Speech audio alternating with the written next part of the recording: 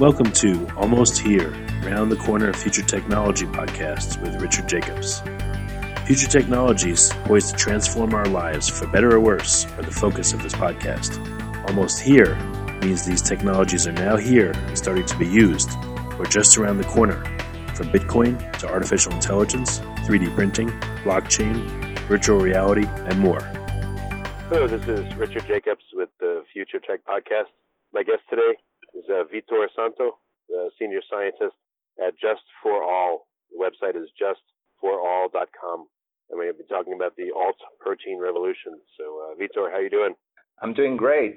How are you doing? Thanks for having me. Yeah. So, tell me about Just for All. What's the premise of the company, and what do you guys do? So here in our company at Just, we are a food company that is basically, and our mission is to implement a more sustainable food system where everybody eats well. So, and for that, we have been leveraging our plant-based protein platform and releasing a series of products along the past years in order to achieve this mission when everybody eats well. And for that, the goal is really to release affordable products that are highly nutritious, and for that, that's okay, part of the good. mission. Yeah. Well, I mean, food is, there's tons of different kinds of foods. I'm sure you guys have your focus. What kind of food or foods are you focusing on?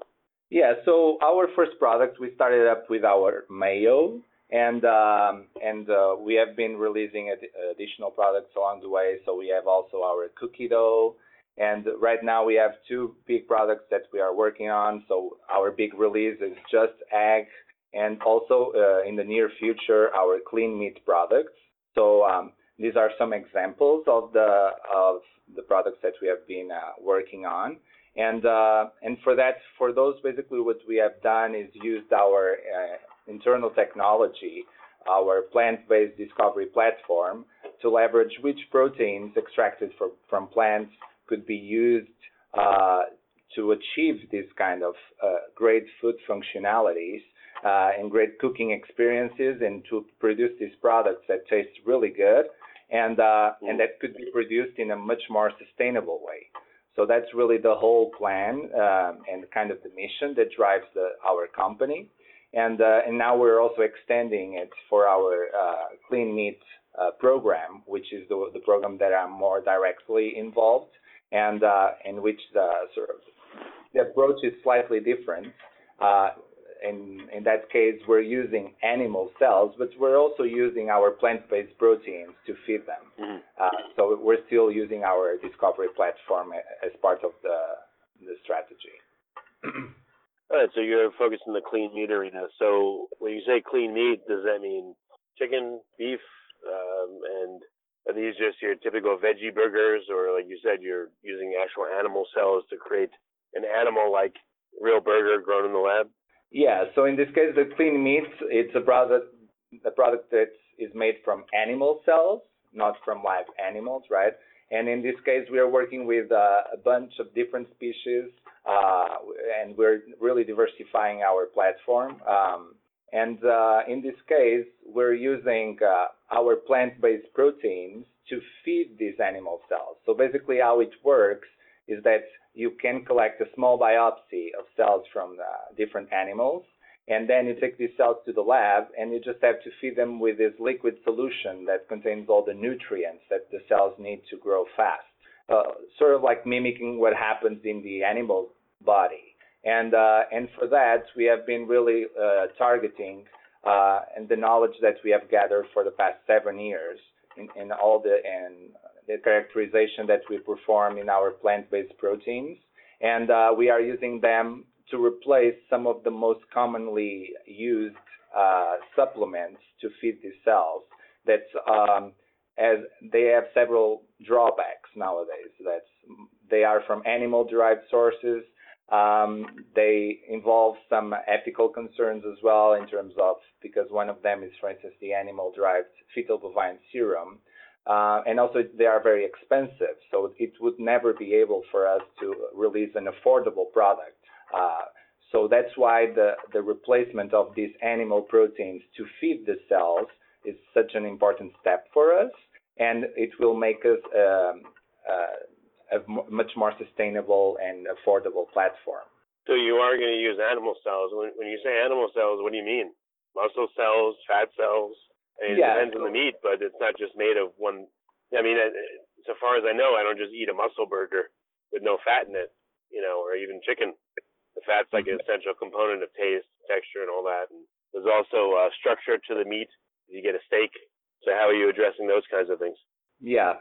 So our approach is to do that stepwise. So the first, as you mentioned, really the meat, the muscle tissue is composed by a lot of different cell types.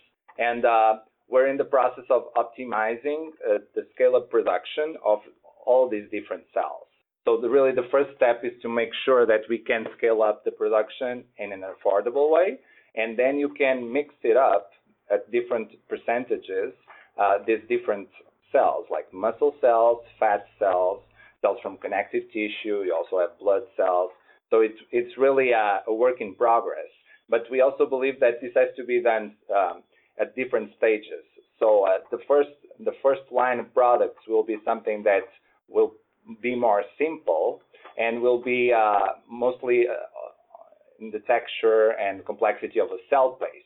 Because what we do currently is we grow the cells in bioreactors, and what you get out of those bioreactors is actually these bioreactors have the cells growing inside in this liquid solution, and then what you get is this cell paste, and that enables you to prepare something like a ground-based product.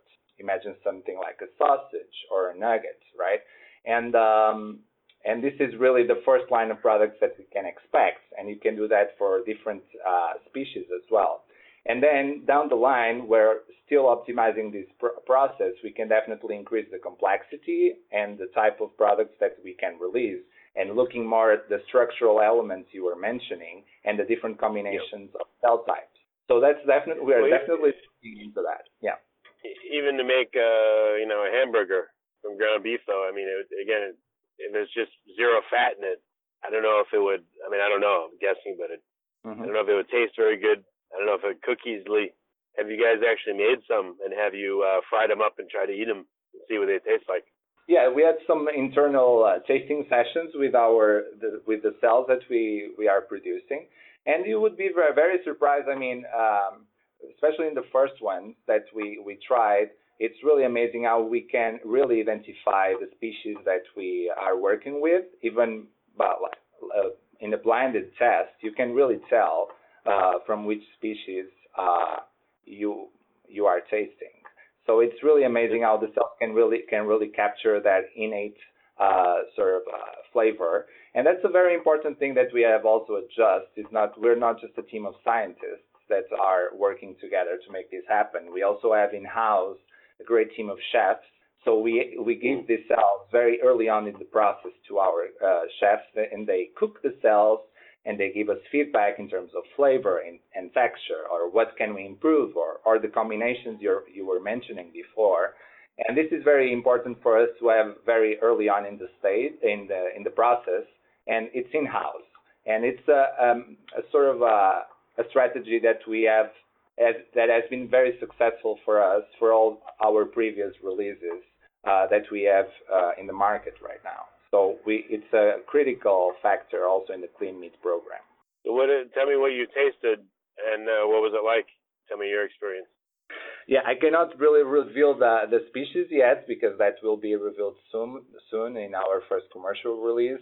But I can tell you that in terms of taste, it really felt like, for me, it was really a sense of mission. I wouldn't say mission accomplished because we still have a long way to go, obviously. But it was really exciting to really feel that we're headed in the right direction. And I could really sense the meaty feeling, like the umami. That's the term that is usually described for the kind of savory taste that you get from meat. And you could really sense that even in really simple formulations. So, and that was the most exciting part of it. It was that it was really unique and something that I could never sense it in, for instance, in alternative plant-based products.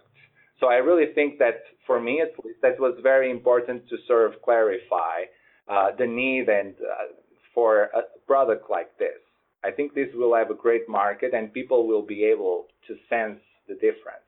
And I think once we get the first line of products out, I think this will be very important. Yeah. So the meat you're currently making, again, are you separately culturing fat cells and then just mixing the two together, the muscle and the fat, to make it more realistic, or is there a difficulty in culturing, more than one kind of cell? Co-culturing, the establishment of co-cultures is definitely more challenging, and it involves, in terms of media optimization, so the protein composition that you have to select to feed both cell types, it's definitely a more challenging step, and we're working on that. At this stage, I would say that it's easier to culture cells independently, and then produce the mixtures later on in the process. Like it's product development stage, then you can just make those mixtures. But I also believe that once you have an optimized media formulation, that you are able to co-culture both cells simultaneously. I believe there might be some advantages in that as well. But again, this is a work in progress. I think we'll still have it's a learning curve for us. And the species of animal cells that you're culturing, from what I've read, the particular cows that we eat, they were chosen not necessarily for their best taste, but they're chosen because they get huge really fast and they respond to the current methods by which we raise them. So is there a wider range of portfolio of animals that you could use to culture their cells, or are you sticking with the current ones that we tend to eat in restaurants and stuff?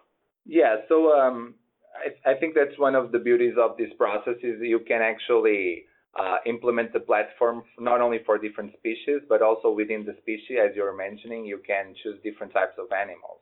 And we're definitely looking at that for from more standard, let's say, types of meats, more conventional to more premium types. And I think this is because once you have the platform established, that starts from cell isolation up to scaling up to in an optimized bioprocess into a pilot plant and then a clean meat farm, let's say, once you have all these steps implemented, and it will be much easier for us to implement all this diverse array of subspecies. And in that sense, we're definitely looking into that, looking at different cows or different avian species as well. And we definitely believe that will change as well the taste of the final product. Yeah, I mean, you could have like a camel burger or an anteater burger or very unusual things that you would never normally have. Maybe they taste better. I don't know.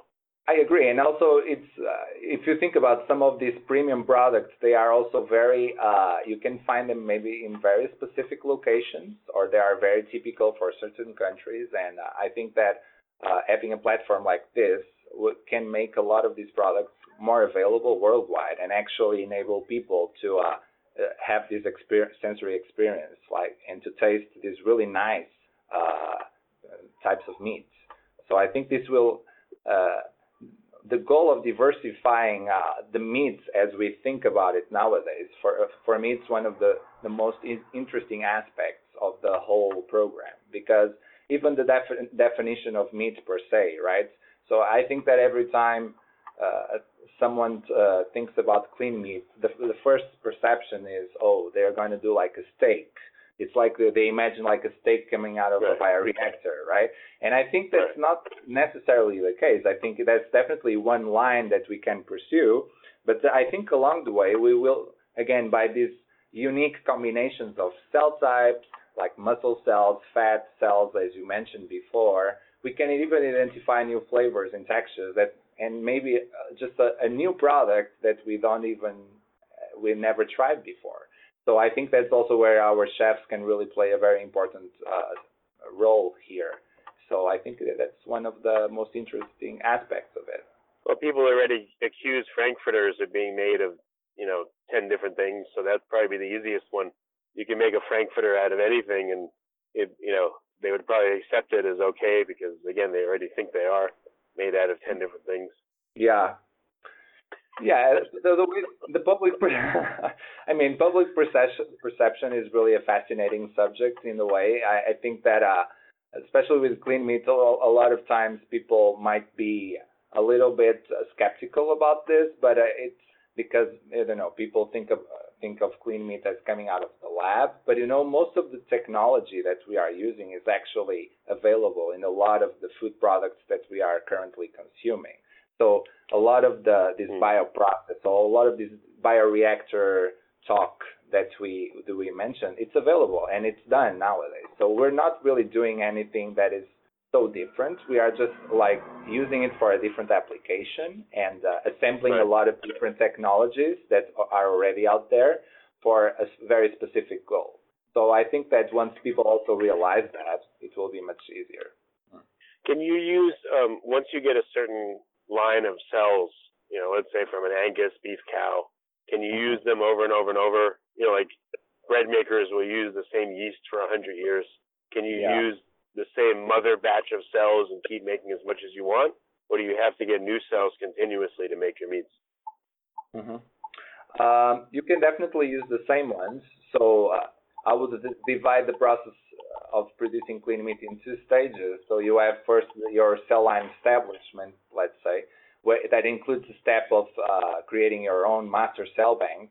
So basically you have, once you identify some cells that work really well and that you have seen that have the ability to grow fast and that taste really good and can make the type of meat that you want, then you can just, bank those cells and do a cryopreservation, let's say. So you make sure that you can always come back to these cells later on in few years or even in more than a decade. So you just have to make sure that you bank enough number of cells for that to happen. And so yeah, I definitely, that's one of the advantages.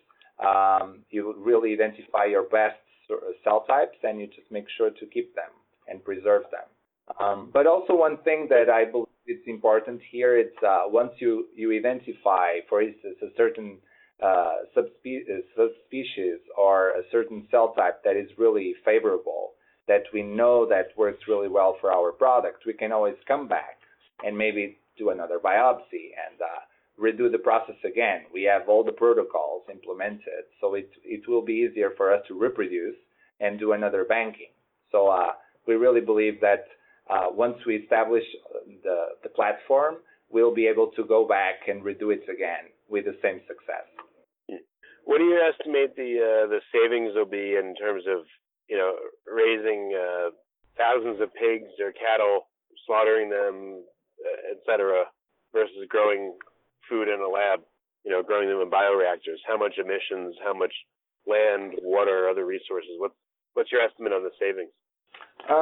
Yeah, I mean, it really depends on your levels of production. If you think about a clean meat farm that is on the scale of some of the biggest slaughterhouses in the U.S. or worldwide, we have definitely done some estimations for environmental impact, and we see that a decrease. Right now, I don't have exactly the numbers on top of my head, but I know that, and we also, we have those estimations, but we also don't really like to give exact numbers on that because we really know that might change a little bit once we get there. But in terms of CO2 emissions, in terms of water consumption, we know that it's expected to decrease for sure. But it depends on the scale that we're talking about. At the level that we are right now, the differences are even bigger for sure. Okay. So, what are the barriers to mass producing, the clean meats and getting them into stores and in restaurants? And, how long do you think this is going to take? And what are the barriers, the major stumbling blocks to doing this? Yeah. So, the first barrier in terms of the production itself is really bringing down the cost of the media. So, going back a little bit to what I was saying before, in terms of the composition of the media, of these proteins that the cells need in order for them to grow, the goal, and I think most of the clean meat companies in the field are doing this at this moment, is really trying to find a replacement for fetal bovine serum as the main source, and finding something that really makes the cells grow as fast, but in a much more affordable way. So that's really, I think, fundamental. And once we get to the right formulation that is really cheap, then we're ready to move into these production facilities, into high volumes, and to produce it in a way that can be distributed worldwide. Until that stage, the goal will be for more smaller scale releases, maybe in few restaurants, and where we can start to have some feedback and to change and influence public perception. And then obviously, we're at the stage where we can do this, like I mentioned, the cell-based, then really is the integration of the technologies that are available nowadays to make something like production of muscle tissue at a very large scale. And for that, I think that something like 3D printing, for instance, can be really helpful. You can use the cells that come out of the bioreactors and assemble them into the type of structures that we want. So imagine something like a chicken breast or a steak. That requires for sure some sort of this more advanced technology. But again, for that you will need an automation and also an output that can fit the production levels that we need. So I think those two are the critical. First one, we're definitely on our way to get there pretty soon. The second one will be pursued later on. So you said you have to use, it's called what, fetal bovine serum to grow the cells? So that's in cell culture. So cell culture worldwide, not only in this field, but for instance, for pharmaceutical research. So typically uses fetal bovine serum as this supplement to make the cells, to make the cells grow fast. So what we are doing here is replacing that fetal bovine.